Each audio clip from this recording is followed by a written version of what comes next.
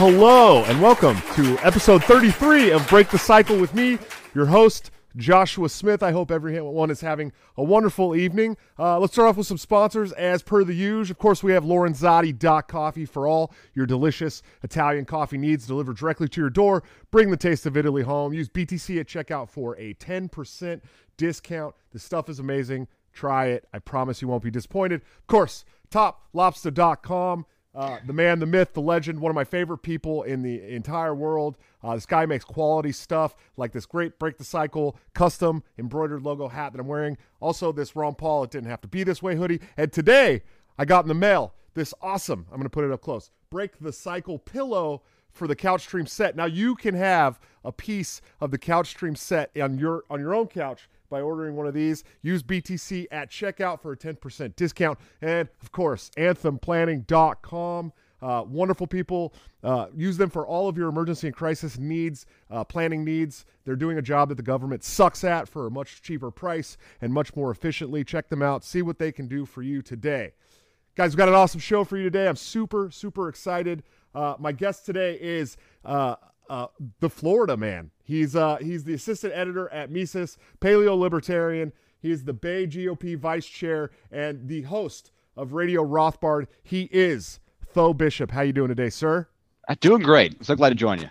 Yeah, me too, man. I'm glad you can make it. I'm a big fan of you. We don't see eye to eye on strategy. We're gonna get into a lot of that, but I am still a big fan of yours. I think you do a lot of great things, so I'm very excited to have you on the show, and I appreciate you being here. Yeah, no, glad to join. And again, you've been doing the best work, definitely the best looking show in the libertarian sphere. And again, I can't endorse that endorsement of Top Lobster more enough, because the guy out there is a true artist at a time where we definitely need them. So yeah, sure. You've been killing it. Thanks, man. Well, look, 50% of the vibe of my show is Top Lobster. If it wasn't for that man, it wouldn't be half as cool as it is. He did the logos. He does the thumbnails. I mean, everybody who comes on my show gets like a custom hand-drawn picture of themselves. You can't go wrong, you know? No. Particularly when you're wrestling an alligator. Like that's just, yeah. You know, hey, you're Florida man. We had to do it. It had to be you wrestling an alligator. It was either that or running naked down the street on meth. I mean, it had to be one of the two things, right? Yes, I'll take it. I'll take it. So you're pretty intellectual when it comes to the anarcho-capitalist stuff and libertarian, paleo-libertarian stuff. But you didn't just show up one day and be like, I'm a Rothbard guy. I mean, you had to have a journey like most of us. So why don't you explain to us Tho's journey from normie, whatever you were, to assistant editor of Mises and political activist? Yeah, well, I was born in a very political household, for better or for worse. My father was Buddy Bishop. He wrote the playbook for training young GOP operatives back in the day. Like, my dad he had me later in his life, so help the time framing here. But my dad was the mentor of like Roger Stone and even Karl Rove. And so I grew up, at my father's knee, like listening to these war stories of campaign, like dirty tricks. It was great. I mean, he was Southern politics as well. He was also he before the corporate press was quite as evil as it was now. He actually worked for NBC covering the civil rights era as well down here. And so I was saturated in this very political environment. And then I discovered this Ron Paul guy, in 2008. And while at the same time, during the financial crisis and things like that, I used to love going in like AOL political chat rooms and, but before there was owning the libs, like my dad and I we would go bash the libs. And, but I realized that during the financial crisis, I had nothing interesting to say. And I was already kind of reevaluating my views on the Iraq war, because that was obviously a disaster. And there was this one guy in a message board, a superhero message board, superherohype.com, that would repeatedly know what was going to happen in the financial sector like before anyone else did. And he was better than any mainstream journalist out there. Like he just knew, and he was sharing like zero hedge links at the time. And so I eventually just asked this guy, I said, look, how do I get to know what you know?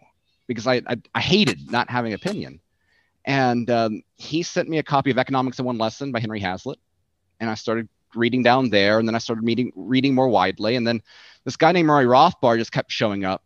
And his work was just so interesting and so compelling. And so I really got in the Austrian economic sphere. And back when we had an oil spill here in Bay County, I had a job where we were cleaning up oil, tar balls from the beach, and like OSHA regulations. Like it was a 12-hour a week or 12-hour a day, 7 days a week job, but you could only work like so long when the heat got to a certain level because of OSHA. And so I had all this time to just read books. And so I got so much reading done while working during this oil spill. And I started writing about this Austrian school because I found the work so fascinating. And one of my dad's clients was a guy named Spencer Backus, who worked for the Financial Service, who was a Republican from Birmingham. He became chairman of the Financial Services Committee after the Tea Party Revolution in 2010. And, I had a meeting with him. I told him about the Austrian school and about how they predicted things when no one else did. I wrote out a summary, it was like a 10-page summary of their views of the financial crisis. And from that, he hired me up to Washington, D.C. And, I was a college dropout working at a coffee shop and, down here in Panama City at the time. And from there, I got to know Ron Paul's staff because he was on the committee. And so that was a dream come true, going from literally the same week, come down here after being a barista, and I'm walking this marble building and I could see Ron Paul tee off against Ben Bernanke, and it was just incredible. And I got to know his staff very well. I got to know Jeff Dice, who was the chief of staff at the time. And I ran for state house here in Bay County in 2014. And after I was not successful there, shortly thereafter, Jeff asked, was looking to fill his communication staff at the Institute. And so since 2015, I've been working at the best organization in the world, working to having the opportunity to write and have a platform there, and then also get to know and work with and promote the work of some brilliant young scholars that we have in the Austrian tradition. And so I've been living my best life, because of all this. I get to work for a job that there's no other organization out there that I think is more important. And I get to work with people who I think work matters, and I get to deal in the ideas that I think are vital to rebuilding civilization. And so that's kind of my journey. It's been an incredible thing, and I've had a tremendous amount of luck and got to know a lot of great people along the way, and all of it has led here on this couch stream. So that's got a little bit of my background there. Nice. You're at the pinnacle now, talking to me. Yeah. This is Tom Woods. Who's Cartoon that? form. Ron Paul. Yeah. What? Huh? Get out of here. Well, there's a peak of any career, really. I think it's when you make it into the cartoon form. So this is peak for Tom, peak for Michael, and now peak for me. Absolutely. I just reached out to Tom and Jeff recently about having them on the couch stream. So hopefully one or both will come on at some point. I hope. Speaking of anarcho, the anarcho-capitalist and Austrian tradition, especially. There's been some really great philosophers and economists involved in that tradition. Especially Murray. I think Murray, for me, I wouldn't be who I am today if it wasn't for A New Liberty. That book, I opened that book and it was a window that I could never close again. What was the first one that you read that you were like, wow, this is everything? I'm trying to think of my first Rothbard article. I will say that one of those articles that was just a changing of reality to me was reading it. It was an Ayn Rand article, and it was called, I think it was something like Let Us Alone, but it was about the history of the word laissez-faire. Oh, sure. And because I was reading this at the 2009 Obama era. And so this essay is fantastic because it was critiquing and commenting on the president trying to pass a stimulus package. And it's not until the last page of the article where it references President Johnson rather than the president.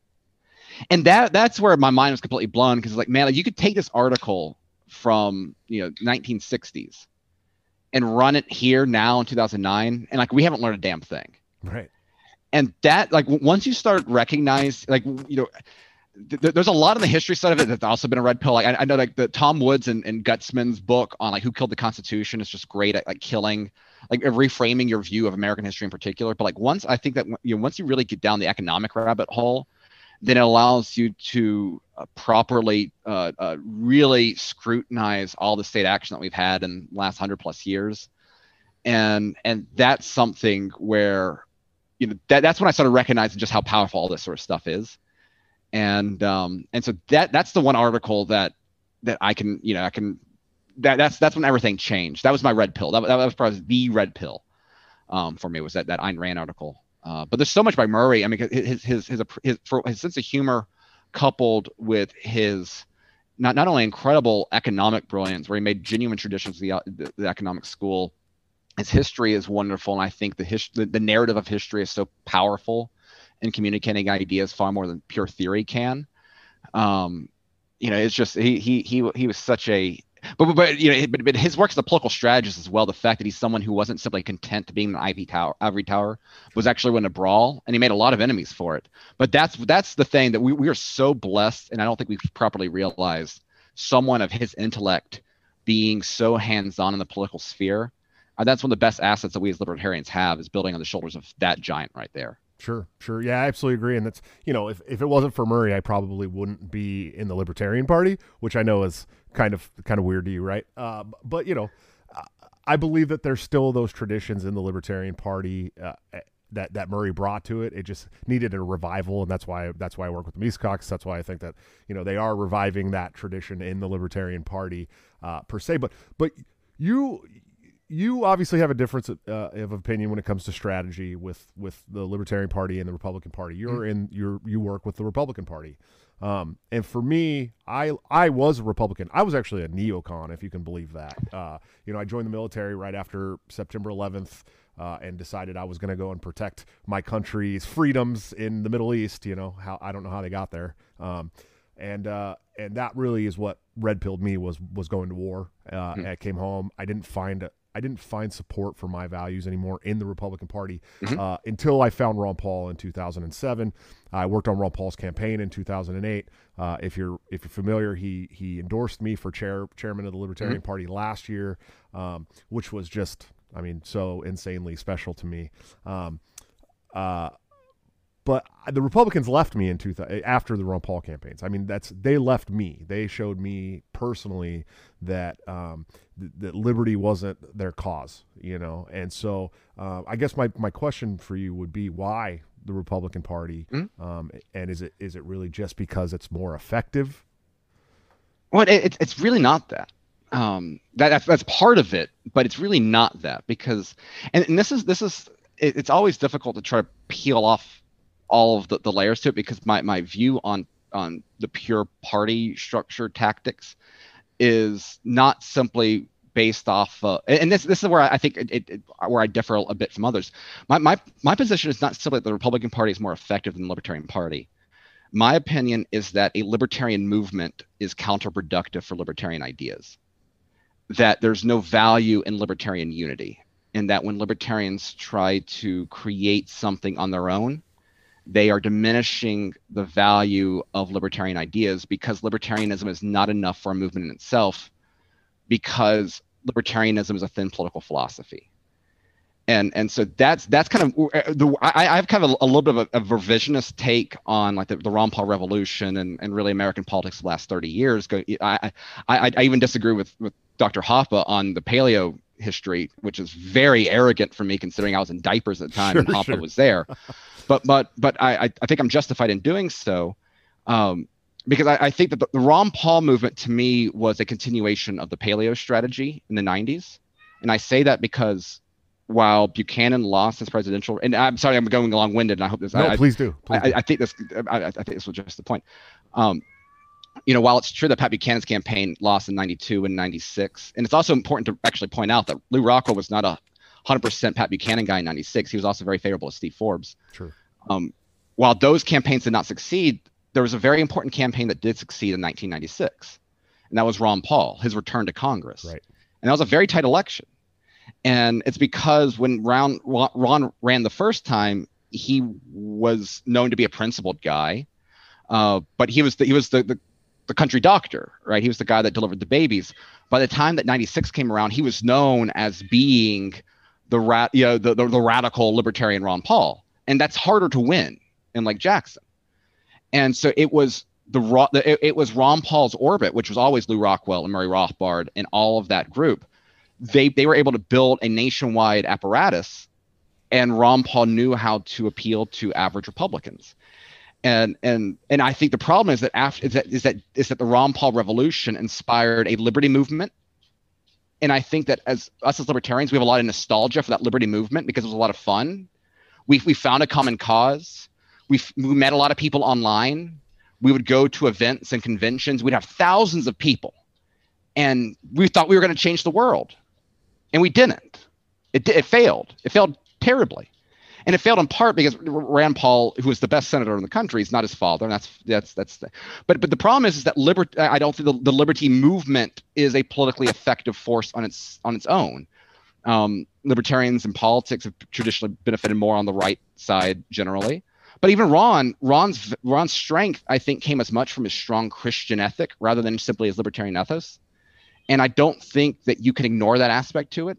And so that's kind of my larger conversation here, is that I think the libertarian movement is a problem for libertarian ideas because I think it ends up pushing everything on our very narrow view of of political arrangements, and it necessarily ties our hands behind our back on the larger cultural issues, because once we start getting the cultural issues, that pushes us right or left, and that's always where the division lies. Sure.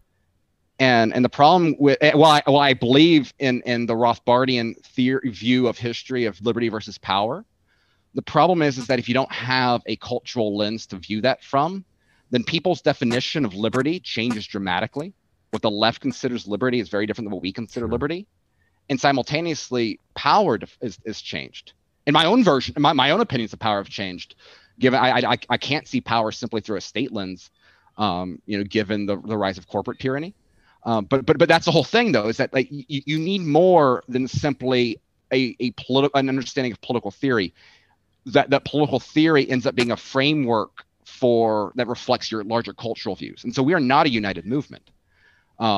We have libertarian views that can contribute to the cultural outcomes of the left and the right, but we are not a unified movement. And so my larger debate over the GOP versus the LP is a reflection of that in politics. And it's also why I encourage culturally left libertarians to go on the Democratic side and try to outwoke the left. God bless you. Corey Massimino, if he was out there going to the Democrats, I would support that entirely. Sure. And so that's where I think that the larger disagreement about parties is a superficial part of my larger kind of view there on libertarian movements beyond simply the ballot box. Sure. Yeah, absolutely. It's hard. It's still kind of hard for me to wrap my head around it because we have had great people in the Republican Party. I'm a fan of Thomas Massie. I was mostly a fan of Justin Amash. I still think Justin Amash was one of the greatest congressmen, that we've had in the last, 30 years or something, besides Ron Paul and a few others. And Rand Paul, of course, I think is great on most things. I don't agree with him on everything, obviously, but I know that he has to work a certain way to get certain things done. But I've watched them kind of these liberty Republicans, right? Is what we want to call them, like Austin Peterson, right? Like I've been friends with Austin Peterson for a while. We talk sometimes. I've hung out on his dad's ranch in Missouri. But when it came down to it, the GOP treated him like absolute garbage, pretty bad. And they kind of, it seems to me like the congressmen that do get elected that are liberty-based Republicans, they really can't get a lot done because the GOP doesn't really agree with those forms of liberty. So it's always been kind of hard for me to wrap my head around ever since the Ron Paul campaign, especially, Well, I think the issue there is, I think there's a few different things of looking at it. For one of the things that's the defining characteristic from all the libertarian congressmen, and I think liberty Republican congressmen, and I think this is something that libertarians often take for granted, is that they were more than simply liberty. Sure. Right. They were well respected. Like again, Ron Paul was obviously a very well respected doctor. Thomas Massie was a very well respected engineer and a county level. He was basically the county level mayor, more or less, not quite those terms. And then Justin Amash was a state rep, so he was able to build his way up. And I think the problem with someone like like Austin, and things. I mean, the problem with Austin is that, and again, I've come to really respect where he's at. I think Austin has grown a lot, and I like seeing that. I love seeing people grow, and Austin's done that, and so I've become a big fan of his. But I was very anti his Senate campaign in 2018 because I saw it as a vanity project. When at a time you're also where Republican, and you had Josh Hawley, right? Yeah, well, I mean, it's not even just because because there's a finite amount of liberty capital out there for political and things like if you're going from the LP very public, you know, and again, I respect his ambition running for the LP nomination there. And again, it needs to be pointed out that Austin Peterson 2016 got some of the most important, got some of the most weighty endorsements of any libertarian candidate in that race. Again, that is something, regardless of anything else, is a respectable achievement. The problem is that when you jump from the LP to the GOP, and he wasn't just in the LP in 2016. I mean, he was very anti-Trump. So we're gonna have some co-hosts here. Very anti-Trump. The chat is all talking about your cat right now. Oh yeah, his mama cat right there. She came with the house. We did not own a cat in Auburn, and then we came here, and she was pregnant when we moved in, and then so that's a whole other thing. So she came with the house. But so Austin, you know, was very hostile Trump, and so you can't run for Senate 2 years after when you have obviously when you know that doesn't work. And so what it was, and again, I respect the game, but like, you know, it was him building his name recognition, which is fine. But the problem is, it's I'm not surprised, for example, that the Missouri GOP kind of looked at him with suspicion because it was a suspicious looking move, right? You know, he's not running off of, you know, like that's fair. Sure. I think if only the Libertarian Party would have treated Bill Weld the same way. Right, exactly. Yeah, yeah, exactly. But the additional issue though is that if you only look at like the GOP, I think on the national scale is totally compromised. Perhaps structurally, perhaps intentionally so, perhaps it's just well intentioned, whatever, I don't know. But the GOP nationally is an embarrassment. And I've never defended it as such. I think that there are interesting elements in the national GOP. Like I think if Jim Jordan was leader, I think the GOP would be much better overnight. I think Matt Gaetz and Marjorie Taylor Greene are two of the best members of Congress. And I would take Marjorie Taylor Greene and Matt Gaetz over a generic libertarian Republican congressman because they know how to work the rallies. They know how to work the excitement. And they also question narratives that need to be questioned. I mean, Marjorie Taylor Greene sounds like the Libertarian Party of Kentucky right now, right? I mean, she got very strongly worded about it, but like, you know, so I think those are positive developments, but the national GOP is worthless. Sure. Where it's not worthless though, and this is where I get frustrated with the way this conversation goes sometimes, is that if you look at the state level, the idea that Republicans don't reduce government is a lie, because Republicans, given the powers of state government, often do reduce it. We've seen, I mean, Tennessee got rid of its income tax a few years ago. Like, sure. That's a big deal, right? Ron DeSantis, obviously, I think it speaks for himself. I know you'll have libertarians. We're going to have a whole segment on DeSantis. Don't worry. We're going to talk about your buddy. I promise. Excellent. So, but get across 9 out of 10 of the states with the lowest taxes in the country are red. Sure. The one blue is Colorado and Washington. You know, the freest economies in terms of regulation, red, right? Colorado being the one exception. And so and while I understand like the response is like, oh well, drug laws.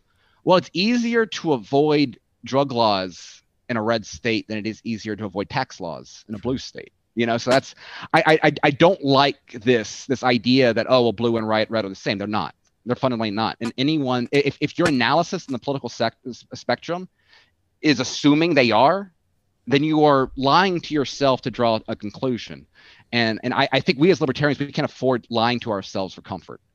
We're fighting the most important battle in civilization. It's us versus the state, and we can't afford to lie to make ourselves more comfortable on the powers that be, because it's easier that way. And I think there's a lot of libertarians that prefer to tell themselves convenient lies than deal with the reality of the power. So here's my thing too: is it a lie, or is it that, you know, the Republican state, the red states, right? States, and somebody actually mentioned it in Charlie Baker in the chat, and how probably one of the worst governors in the country. Oh, sure. Yeah, screw him. But here's, and you're talking. I know you're talking about state legislators and all kinds of stuff, not just governors. But we will get into your friend Ron DeSantis, I promise. But is it lying to herself, or is it that there's some laws and stuff that go on in blue states that some libertarians may be more comfortable with than the laws and stuff they have to deal with in red states? if you care about, if you would rather be locked down in your home and be free to buy weed from the corner store, Sure. then California was better than Florida. If that's your priority, fine. And again, I'm not a universalist by any means. If there are certain and you know, this is why, like, I fully support blue states, you know, radicalizing the liberalism, you know, in the leftist sense. That's, I think, the beauty of the decentralist framework. But if that's, you know, if the priorities of blue states on cultural issues matter more to you than, let's say, for simplicity's sake, economic libertarian issues, okay, fine. That's, you know, but I think it's a mistake. The problem is, though, is like, so therefore, in those situations, if you want to try to make the tax environment a little bit better or the regulatory environment a little bit better, my suggestion would not be to join the GOP.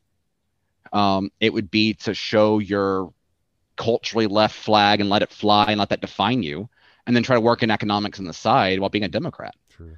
But I'm under no a delusion that, you know, libertarians are all going to be united behind a cultural flag, and that's precisely why I favor a separation as much as possible. I think decentralization within the liberty movement is just as useful as the decentralization within the political sphere. The nation. Yeah. Are you? I mean, are you a fan of the national divorce? Yes. Yeah. I'm a Florida nationalist. I'm gonna throw that out there. Yeah, absolutely. Nice. Well, it's funny because I hear Michael Malice talk a lot about national divorce, and I totally am on board 100%. But prior to that, Adam Kokesh was talking about localization, getting the government down to the very smallest level possible. He wrote a whole bunch about it, and you know, it's probably the thing I agree with the most with Adam Kokesh is localization, because then, you know, if you do have an issue with you know, a red state having this or that and this or that, you can go to this other blue state or whatever it is and deal with whatever tyranny it is that you like there. But yeah, I think the national divorce is really important. And so we're going to talk a little bit about Ron DeSantis. I know you're a fan. I like a lot of the stuff that Ron has done as well. You know, I'm not going to lie and say that, you know, oh, he's you know, I think he's done some really good things. I think Florida really handled this COVID bullshit pretty well. I was lucky enough. I actually, you know, I'm from California though, and I left California 5 minutes before they instituted a 24-hour lockdown in March of last year. I moved to Iowa, and Iowa's been great. They did do a kind of half-assed shutdown for about a month, and then Kim Reynolds did a mask mandate for about 2 months, but no one followed it. No one gave a shit. You could walk in any store you wanted without a mask. Now she has made it completely illegal, signed into law, made it illegal to have any mask mandate. So great. And so for a libertarian, most libertarians are like, hey, you can't support that shit. I'm like, yes, I can. I can support whatever I want. I think you know, I don't want to have all the restaurants and the grocery stores and shit around here telling me, hey, if you don't cover your face, you can't come into our business and buy food for your children. Well, okay. Well, now you're fucking with my kids, right? And so I was really, you know, I actually supported it. I did. And people can call me not a libertarian, but what was it about Ron? I mean, what was it that you liked so much about Ron DeSantis and how he handled all this shit in Florida? Well, for one, I think it's important to understand, like, I've been following DeSantis for a while. I was a big supporter of his in 2018, not less because of DeSantis, but because of his enemy, who was Adam Putnam, who was the absolute embodiment of the worst parts of the Bush Republican Party. You know, like, awful. Right. You know, he was like the youngest state rep in Florida. You know, he was a young Republican, you know, all-star, became a congressman when he was his mid-20s. Voted for, you know, every war, voted for cash for clunkers, which should have been an easy gimme, voted for the light bulb ban. It was awful. And DeSantis ran a terrible primary campaign. Putnam got all the endorsements in the state. If you were active in Florida politics prior to 2015, you were all, you know, 99% behind Putnam. And then 3 Donald Trump tweets led Ron DeSantis to crushing Adam Putnam by 20 percentage points. Jeez. And that is the most underappreciated moment of, like, modern political history. Because, like, that's when I recognized the Trump phenomenon for what it was, and what the Trump flag gave Republicans smart enough to use it was a weapon against the worst parts of state politics. And so, but DeSantis, when he was in Congress, is interesting because he was a member of the Freedom Caucus. So he himself, you look at his voting record, he's got some interesting stuff. He's really good on vocational training and things like that. But for the most part, I mean, it is a mediocre to slightly above average, given the scales of Republican politics in D.C. record. But he was in the Freedom Caucus, so he surrounded himself with the right people. And then when he won his election, his Sherpa in Tallahassee was Matt Gaetz. Because Ron DeSantis, when he came in, Ron DeSantis was an outsider. And so was Rick Scott. And I'm not the biggest Rick Scott fan in the world, but I think that it is important that Florida's last two governors were outsiders outside of the state political system. I think it's easy to compare, for example, Florida to Texas or Florida to New York or Texas to California. I think it's more useful to compare Florida to Texas because Texas is a state coasting off its reputation, whereas Florida's thriving. And a big part of that is that Texas's politics are very internally controlled. Last 30 years, only one governor from Texas did not come from a statewide office. That was W. Right. And same for lieutenant governor, he's even more powerful. So Florida, so it was a disrupting force in Tallahassee when you bring in a new outsider. And Matt Gaetz was a Sherpa. And Matt Gaetz is someone who I'm a big fan of. I think Matt Gaetz is the best vision for the Republican Party that I've seen expressed out there. That includes even Thomas Massie. There's no one out there I think has expressed a better vision. And so he came again. He has this uncanny knack of surrounding himself with the people that I like. And then his first battle when he became governor was fighting his own Republican Party over some stupid attempt to regulate loose leaf marijuana, medical marijuana, after the voters voted like 70-30 in favor of it. He had his alliance during the campaign. He had the support of a lot of environmentalists because he was anti-big sugar cronyism, which is a big deal down the Everglades and pollution down there. And he also got black mothers in Tallahassee to support him over Gillum, which, considering it's a 33,000 vote election, is pretty significant because of his commitment to school choice. And so, like his record again, it's not libertarian, but it was interesting. He had a knack for things, and then seeing him become the man that he is now during COVID, I mean, it's rare to see a politician genuinely develop, genuinely improve. Most people don't have the if you've gone from Congress to the governorship, chances are your ego is large enough to make it difficult to change. Sure. But DeSantis did. He was one of the biggest resistors of locking down, and all he locked down because Trump asked him to, because the political polling sucked. Right. Because Florida not shutting down during COVID was hard to do in Florida when you have a presidential campaign going on, because cities in Florida are multiple times larger than the entire state of South Dakota. Sure. And so you've got a lot of scared old people that listen to nothing but the mainstream media. My great aunt, she's 95. She hates taxes as much as any good ANCAP, but she was scared to death of COVID. For one, because she was 95, sure. And two, because she's listening to mainstream media. And she votes, and she was not happy. She was scared. These people were scared, and it's hard to do that when your voters are scared. Right. And so but the thing is, he learned. He dealt with the science. He created an entire parallel scientific expertise base around him. Some of the people that are featured in Tom Woods' show, Scott Atlas from Stanford, sure, yeah. A lot of the great Barrington signers, things like that.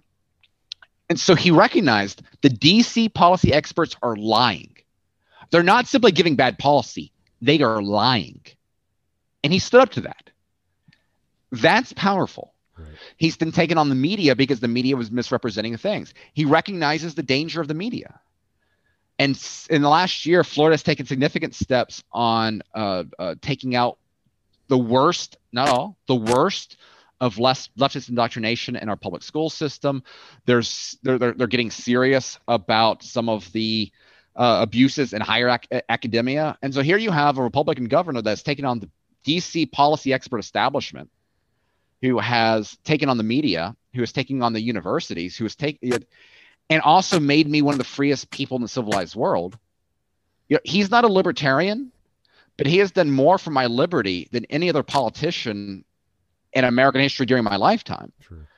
And so to me, when I hear libertarians try to critique DeSantis off of like, oh, well, he doesn't want to legalize marijuana tomorrow, it's like, okay, that'd be great, but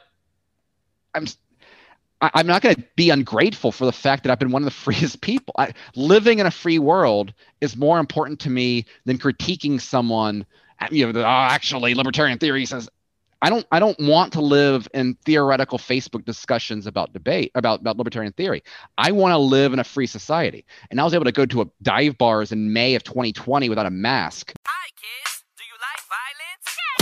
Are you sick to death of pussyfooting around the truth while being constantly fed lies by news and big tech tyrants? If so, then come join me, Dan Smots, on The System is Down, where we get weird, have fun, and dig into all the dangerous taboo topics like conspiracies, politics, religion, culture, current events, and everything your family just prays you don't bring up around the Thanksgiving dinner table. And I know that reality is scary to some people, so if you're easily offended, just ignore this and go back to making cat memes or whatever. But if you're ready to change the world for the better, come join me on The System is Down at tsidpod.com or wherever you get podcasts. That's tsidpod.com, because the system is down and truth is taking over.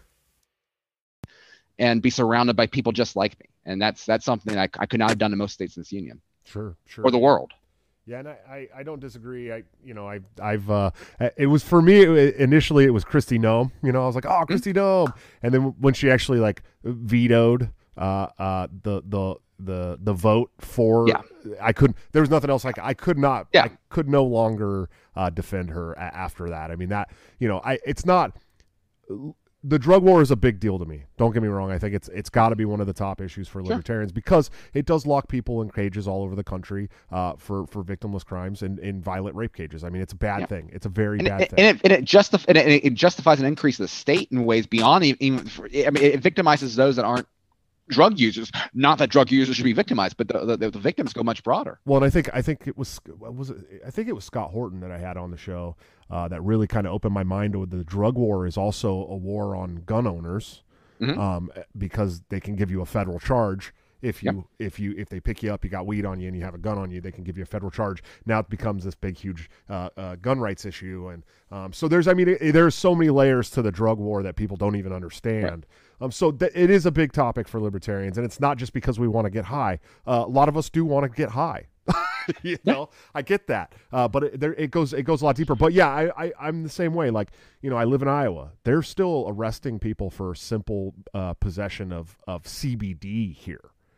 Not just pot, not loose leaf or what we just call it flower bud. I'm just so you know. Right. So, but for CBD, I mean, this thing that has been proven and used for all kinds of different shit all over the country. But at the end of the day, I've been able to go to bars and restaurants, and we went to Adventureland once with the kids, and it was, they don't require masks. There's no 6-foot rule. It's like, and nobody got sick. And so it was pretty cool. It's pretty cool to live in a state like that. So I totally get the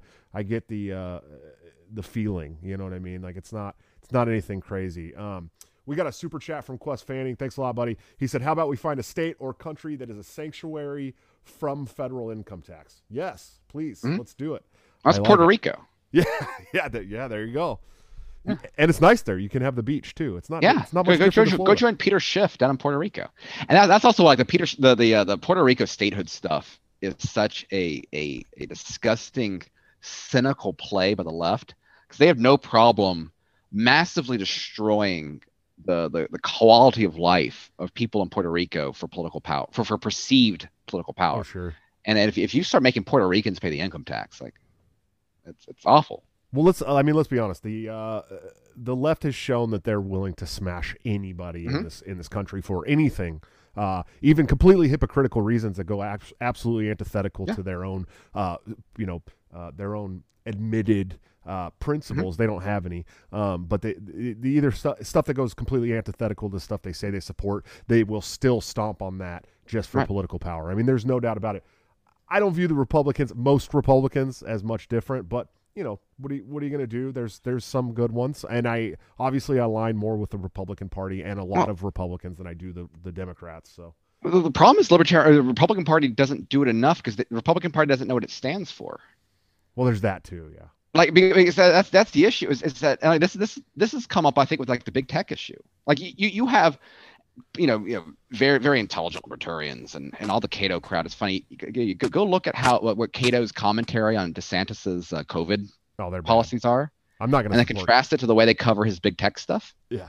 But you have someone like Justin Amash yesterday. I'm a Republican, so I got to call out people like Justin Amash. He had a tweet yesterday about like, oh, right-wing statism and left-wing statism are equally bad, and anything that's about infringing upon the property, the private property rights of businesses is that's not free speech, that's not liberty, and it's so here you have Justin Amash trying to act like Facebook and Twitter are in no way different than a mom and pop shop. Now, I get that there's brevity in Twitter that can't give you nuance. I'm fine. But this is the problem with libertarians in general, because like the idea that increasing consumer protections on big tech companies that arbitrarily enforce their policies in order to restrict certain political thought, to argue that this is an organic market creation is wrong. It's a lie. Sure.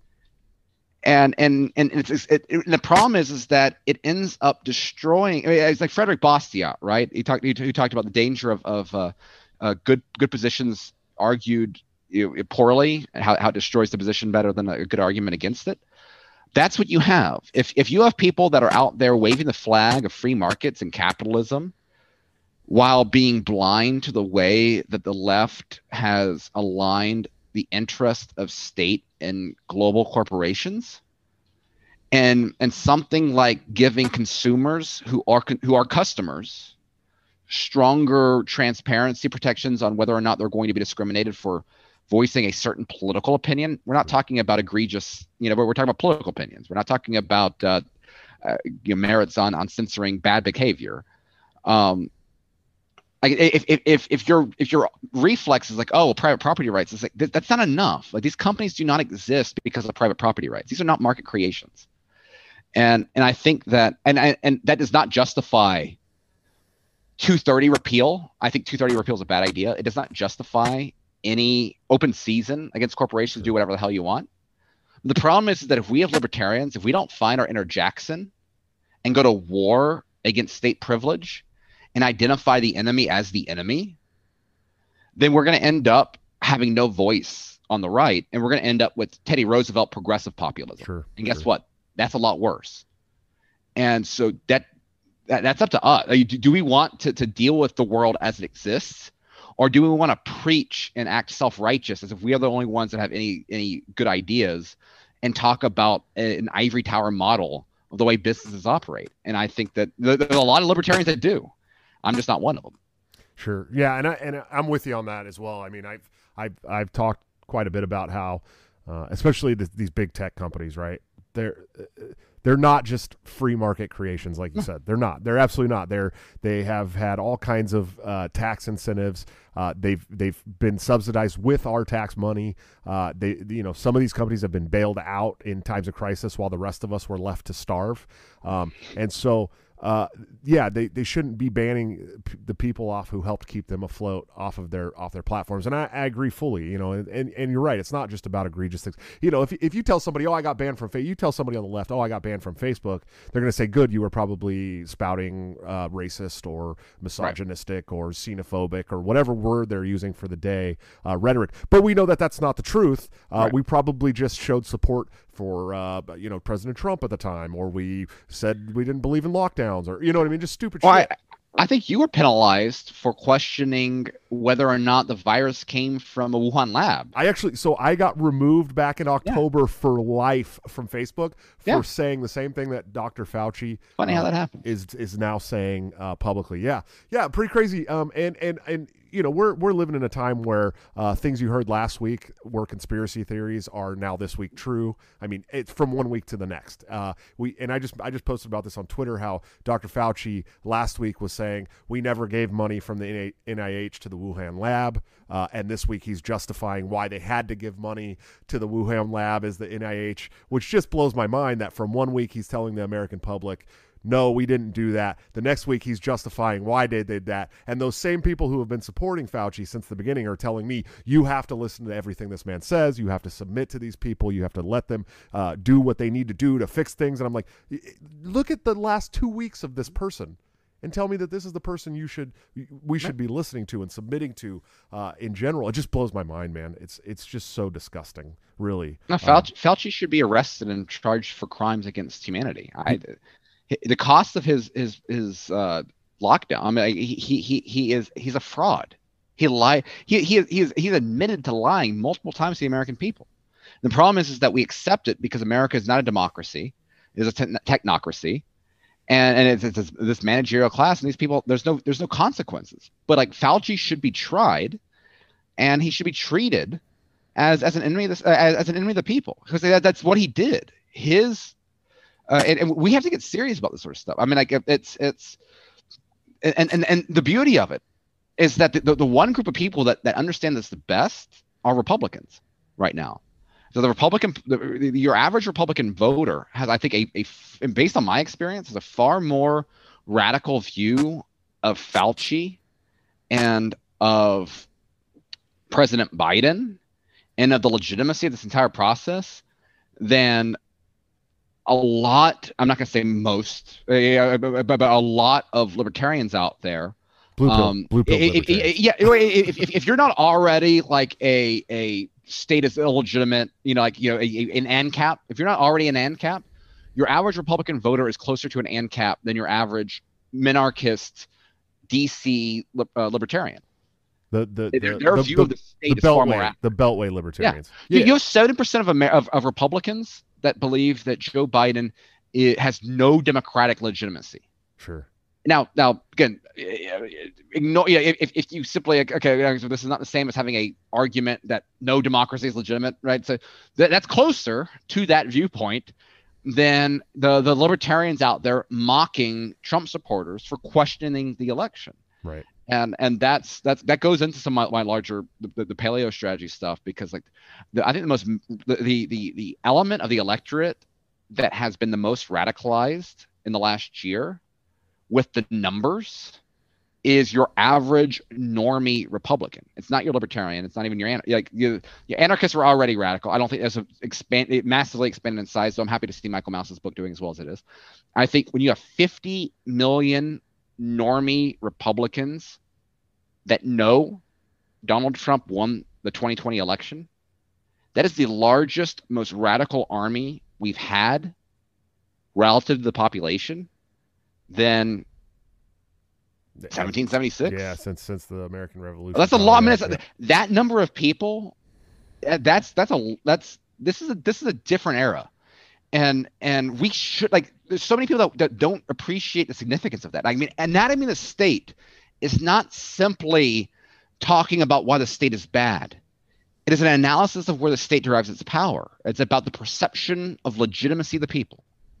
And here you have 50 plus million people, your average Republican, that questions that power. That's it. Sure. That's the biggest thing out there. And they're losing faith of all of the federal institutions. They don't trust the presidency, obviously. They don't like most Republicans in Congress, much less the Democrats. They're losing faith in Supreme Court because they won't take up Trump election issues. They've lost faith in the FBI and the CIA, and they're now losing faith in the military because of the wokeness, the indoctrination of that institution. That is the most exciting libertarian development that we've had, regardless of your average, the opinion of your average anti-Biden 50 plus million Trump supporter on recreational heroin. And the fact that so many libertarians don't appreciate that and don't recognize that what that can do for state sovereignty and political decentralization.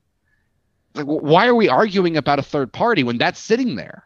That's there. We didn't have to build it. It's sitting there. Like, why would we consider anything else? True. It's crazy. Well, I think what it comes down to, and stop me if you think I'm wrong here. I'm not a Beltway libertarian by any means. Not my thing. I'm not a Cato guy. I'm obviously a Mises guy. And I agree a lot more with Republicans than I ever will with Democrats. It's just how I've been that way my whole life.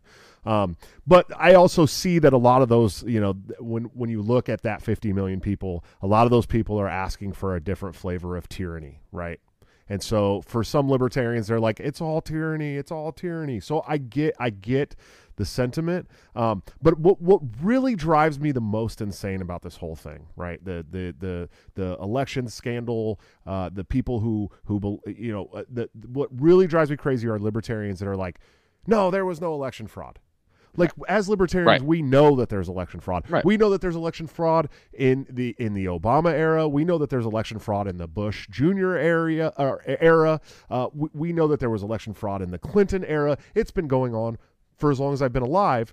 Every year or every election, there's some kind of election fraud found out. So to just say that now all of a sudden, because you hate Trump, there is no election fraud is just, it baffles me to even think a libertarian could sit down and actually say that with a straight face, regardless of who the president was.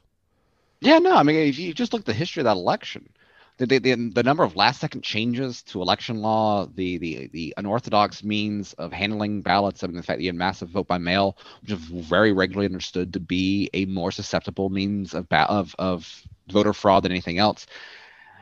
You know, if any libertarian that gives the assumption, the benefit of the doubt to the state when it comes to counting ballots, particularly in the 2020 election, where so many people in powerful positions made it clear that they thought Trump was a threat to humankind. Sure. Right? Why wouldn't you take those people seriously? And like, if you literally thought that you could stop Hitler from changing a few ballots, wouldn't you? What moral human being would not commit voter fraud if you thought the alternative was literally Hitler? Sure. And so, like, all you have to do is just take the left seriously, which I know can be difficult at times, but you should. Like, they're very clear about what they want, if you listen to them enough. And they say the quiet part out loud quite frequently. Yeah, and that's what makes all that so silly. Sure. But the beauty of it is that I don't have to associate with most libertarians. And any libertarian like that is instantly, those are now on the modal libertarian list, which is, there's a great article that I'll be publishing tomorrow from Murray Rothbard in the Why Paleo Strategy, where he outlines not only the reasons for right-wing outreach, but the importance of libertarian separatism. And he contrasts a paleo libertarian from a modal libertarian. And so I think that a lot of the people that will be blind to the skepticism of the state counting its ballots properly will find themselves in that modal libertarian camp, which Murray has some very choice words for. I'm sure. I look forward to reading it. It's funny that word separatism, I always, growing up, you always hear that word as in a bad connotation, right? It's just a bad word. You don't want to talk about separatism. That's obviously a white nationalist thing. And then I had Magnus Panvidia on, right, who is one of the Boog boys. He was like considered probably one of the king of the Boogs. He's pretty left. He's kind of a mutualist, really. I mean, Okay. Maybe a Benjamin Tucker Proudhon style, but who doesn't give a shit about the woke culture at all. He wants nothing to do with it. And he goes, yeah, I'm a libertarian separatist. And I was like, huh. And I started kind of thinking about that. I'm like, yeah, it makes a lot of sense, dude. That makes a lot of sense. Well, I've always thought that's where like people accuse me of being a cell or something. It's like, oh, I'm working with the Republican Party. I can't. How can you be an ANCAP if you work for them? It's because like the only way you're ever going to get like an ANCAP society, like a truly private government society, in my opinion, at least in the short term, is not going to be privatizing a state. It's going to be an opt-out society. It's going to be a separatist movement. It's going to be seat setting. It's going to be a private city that you're able to buy from a third world country.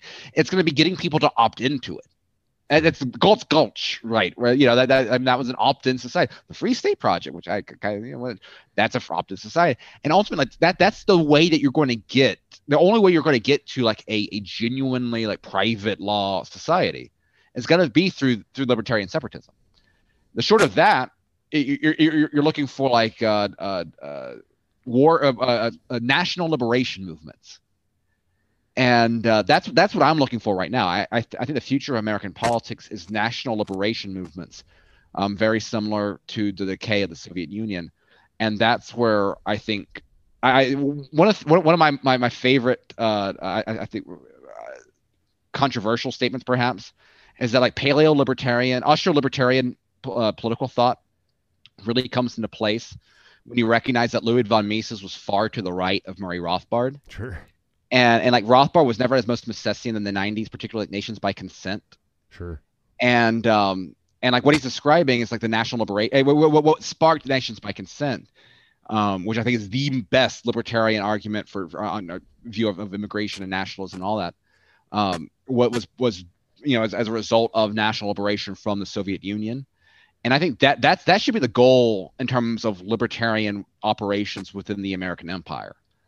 And I think that if we do not appreciate nation and community and what entails with that, and we instead just think that we can like turn our community into like Ancapistan overnight, I think that we're missing out on a real opportunity, because I think strategically that's leave Ancapistan to the opt-outs, the separatists. Sure.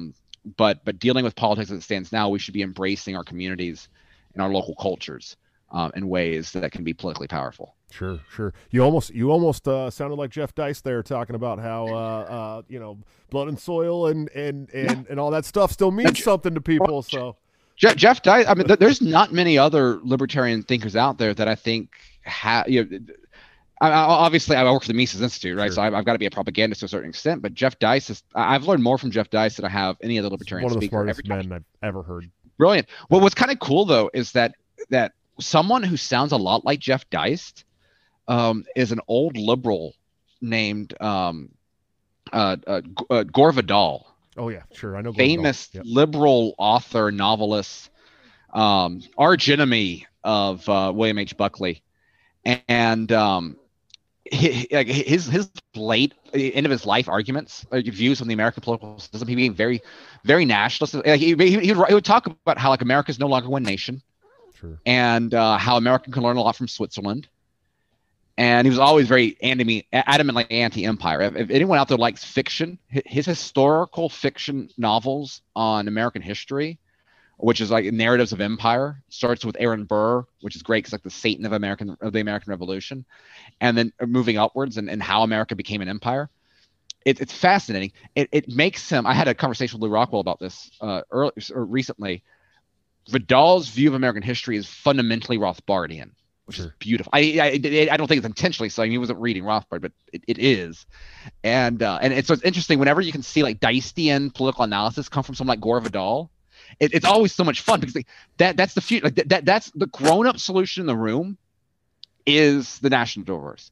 It is an appreciation for political decentralization, and anything short of that, like when we get so obsessed like national political, anything short of understanding the power of political decentralization, it's to me a distraction, because until you fundamentally structure the powers of the American empire, all the discussions about liberty in the world don't matter. We're living in a system subsidized to destroy any idea of rights that we appreciate in a theoretical vacuum. Sure. Well, man, we're getting really close to the end of the show. I wanted to kind of save this little bit for the end here. Mm-hmm. So you work with some wonderful people. I mean, some of the greatest people on earth, in my opinion. People like Tom Woods and Jeff Dice and Hoppe, and one of my very favorites is Dr. Walter Block. I mean, he's probably one of my favorite people in the world. He has shaped a lot of what I believe in my theory, my political philosophy, my time at working in politics, but. So you've had to have heard some really cool stories from some of these guys. And I just want to – I've probably talked about this on the show before, but my favorite story that I've ever heard from any of the fellows from Mises was Dr. Walter Block telling me about how he was this hardcore socialist in college. He was on the track team with Bernie Sanders in college, and they got invited to this luncheon. And he shows up to this luncheon, and there's this woman at the end of the table who's this very righty person, right? And so he goes up to hey, I want to debate you on these topics. And she won't even look at him. And in fact, the guy that was kind of with her, says, here, take this book, go read this book. And when you're done reading this book, come back and she'll have this debate with you. Well, that person was Ayn Rand. Mm-hmm. And so you hear that story about Walter Block and you just go, what an amazingly cool fucking story to hear from Walter Block. So is there any stories or anything that's happened since you've been working at the Mises Caucus or at the Mises Institute? Sorry, the caucus and the institute are not the same thing. I just want to make it clear. That have stuck with you that you remember that make you smile? I'm trying to think of. I mean, the institute is such a privileged place to work, and having some. I got to get. I had Dr. Hoppe sign a canvas print of a Mises of a Hoppe meme, and I got to see him. Like he was so delighted when he saw it. And then Guido Holzman was sitting there, and he explained to him in German, like what he was citing, and like so that was just a lot of fun. I'm trying to think of some others. I mean, one of my favorite Mises stories that I've heard. I was able to spend a wonderful evening talking with Richard Ebeling, who is just such a fascinating individual. And he had this great story about Ludwig von Mises and Margaret Mises traveled to San Francisco to go to an event for IHS, and when they got picked up, they were driving through like the red light district of San Francisco, and Margaret was seeing all these strip clubs, and she was aghast at this, and she told Lou, like, Lou, do you see this? Topless, bottomless. And the way the story is told is that Mises, you thought about this and said, very bad for the textile industry. And that's one of my favorite Mises stories. Oh, Broadway. I'm from right outside of San Francisco, so I know exactly where that's at. Yeah, no, it's some of the best parts of the institute. You wouldn't know if you're there. Like, one of the things I think that people would never appreciate about the institute is, like, we are a woman-driven institute. Sure. Like, most of the staff are women. The Pat Barnett, who still is our vice president, she recently retired in her daily roles. I mean, she was the foundation of the institute. I mean, I've been so blessed to be able to talk to Marty Rockwell, and they'd talk about back in the day when they would save paper clips and how much of a shoestring budget they had. And yet they had someone who was a donor that came in and wanted to talk more about investing. And so, like, they all the women got together, and they cooked them a nice, like, home meal. And it was Marty Rockwell, and it was Pat Burnett. And like, that was the foundation of the Institute, was people that had no money, that were saving, budgeting everything, and just had the opportunity, through the sheer brilliance of Lou Rockwell and some of the young scholars that were attracted, able to build the most important organization in terms of publishing, preserving, promoting, and developing the ideas foundational to the development and preservation of civilization. And that's what Lou Rockwell is, the indispensable man of libertarian ideas in 20th century America. Sure. Without him being able to build the institution that he had, without billionaire money, be able to build that through hard work and sweat, and giving off leaving what was a very good publishing career, is one of the most heroic feats that for such a niche cause. I mean, try to imagine going out there and trying to sell the works of Ludwig von Mises in the world that didn't care. Right.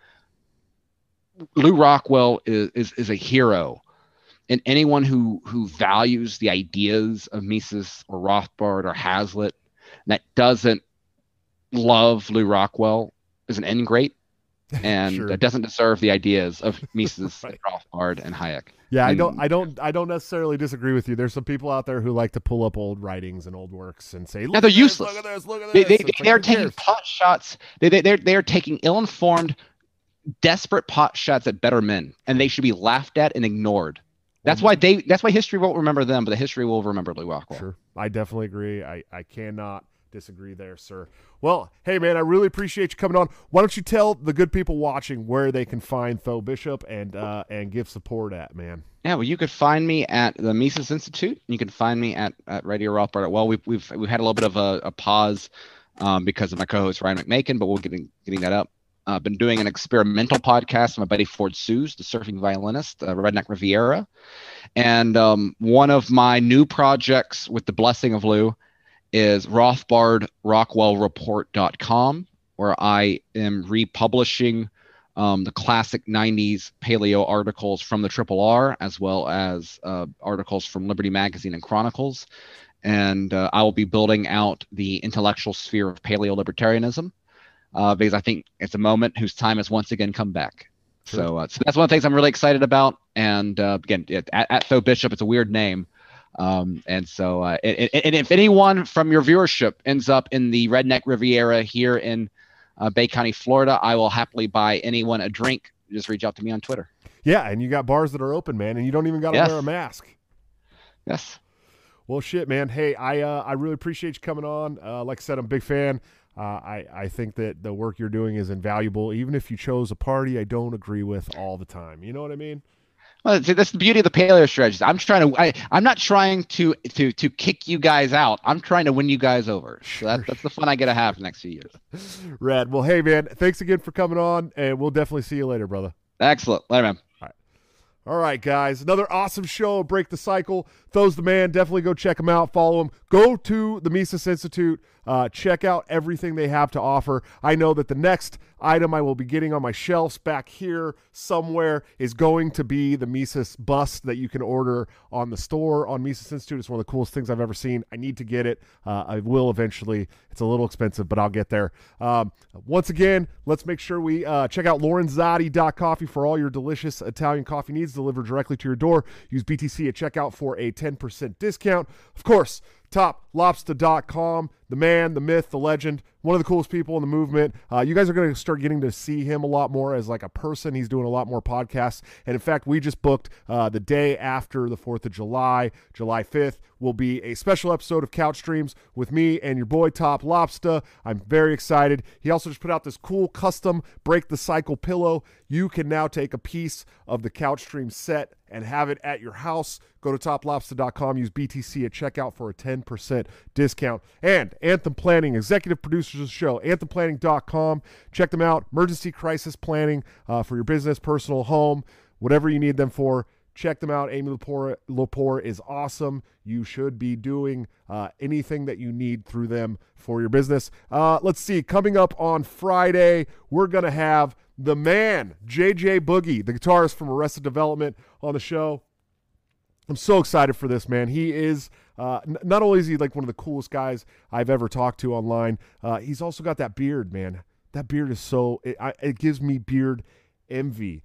Check out you can listen to this podcast, by the way. If you don't have time to watch it live, you can listen to it on all your favorite podcast apps. We're averaging like over 1,500 listens per week right now, which is really awesome for a show that's only been around a little over 2 months. I cannot tell you how much I appreciate you guys supporting Break the Cycle. But if you would like to financially support Break the Cycle, please check us out on Patreon, patreon.com/BreakTheCycleJS, or subscribestar.com/Break the Cycle JS. There's some really cool tiers there. You can get some pretty cool gear. Top Lobster drawn gear. There's a mug club. I did steal that from Steven Crowder. I'm not ashamed to say it. And also, I was going to say something else to you guys, and I can't remember what it was.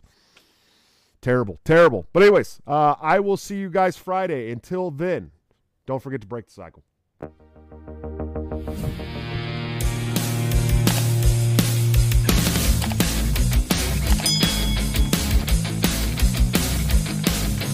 Due to legal reasons, I just have to explain. The lyrics of my last song may seem to contain a violent call to action in the verse and refrain, but I just meant it in Minecraft. The helicopter part was in reference to GTA 5 and the things you do. So any violence you commit, I am not an excuse, because I just meant it in Minecraft. Well, Chipper is my friend and he's constantly cold. Accusations of incitement getting totally old. Make your own choices, yeah, you have control, because I just meant it in Minecraft. Obviously I would never advocate force, unless there's due process and a trial, of course. And if you're convicted, we will make you a corpse in Minecraft, just in Minecraft. You're nothing, I mean, you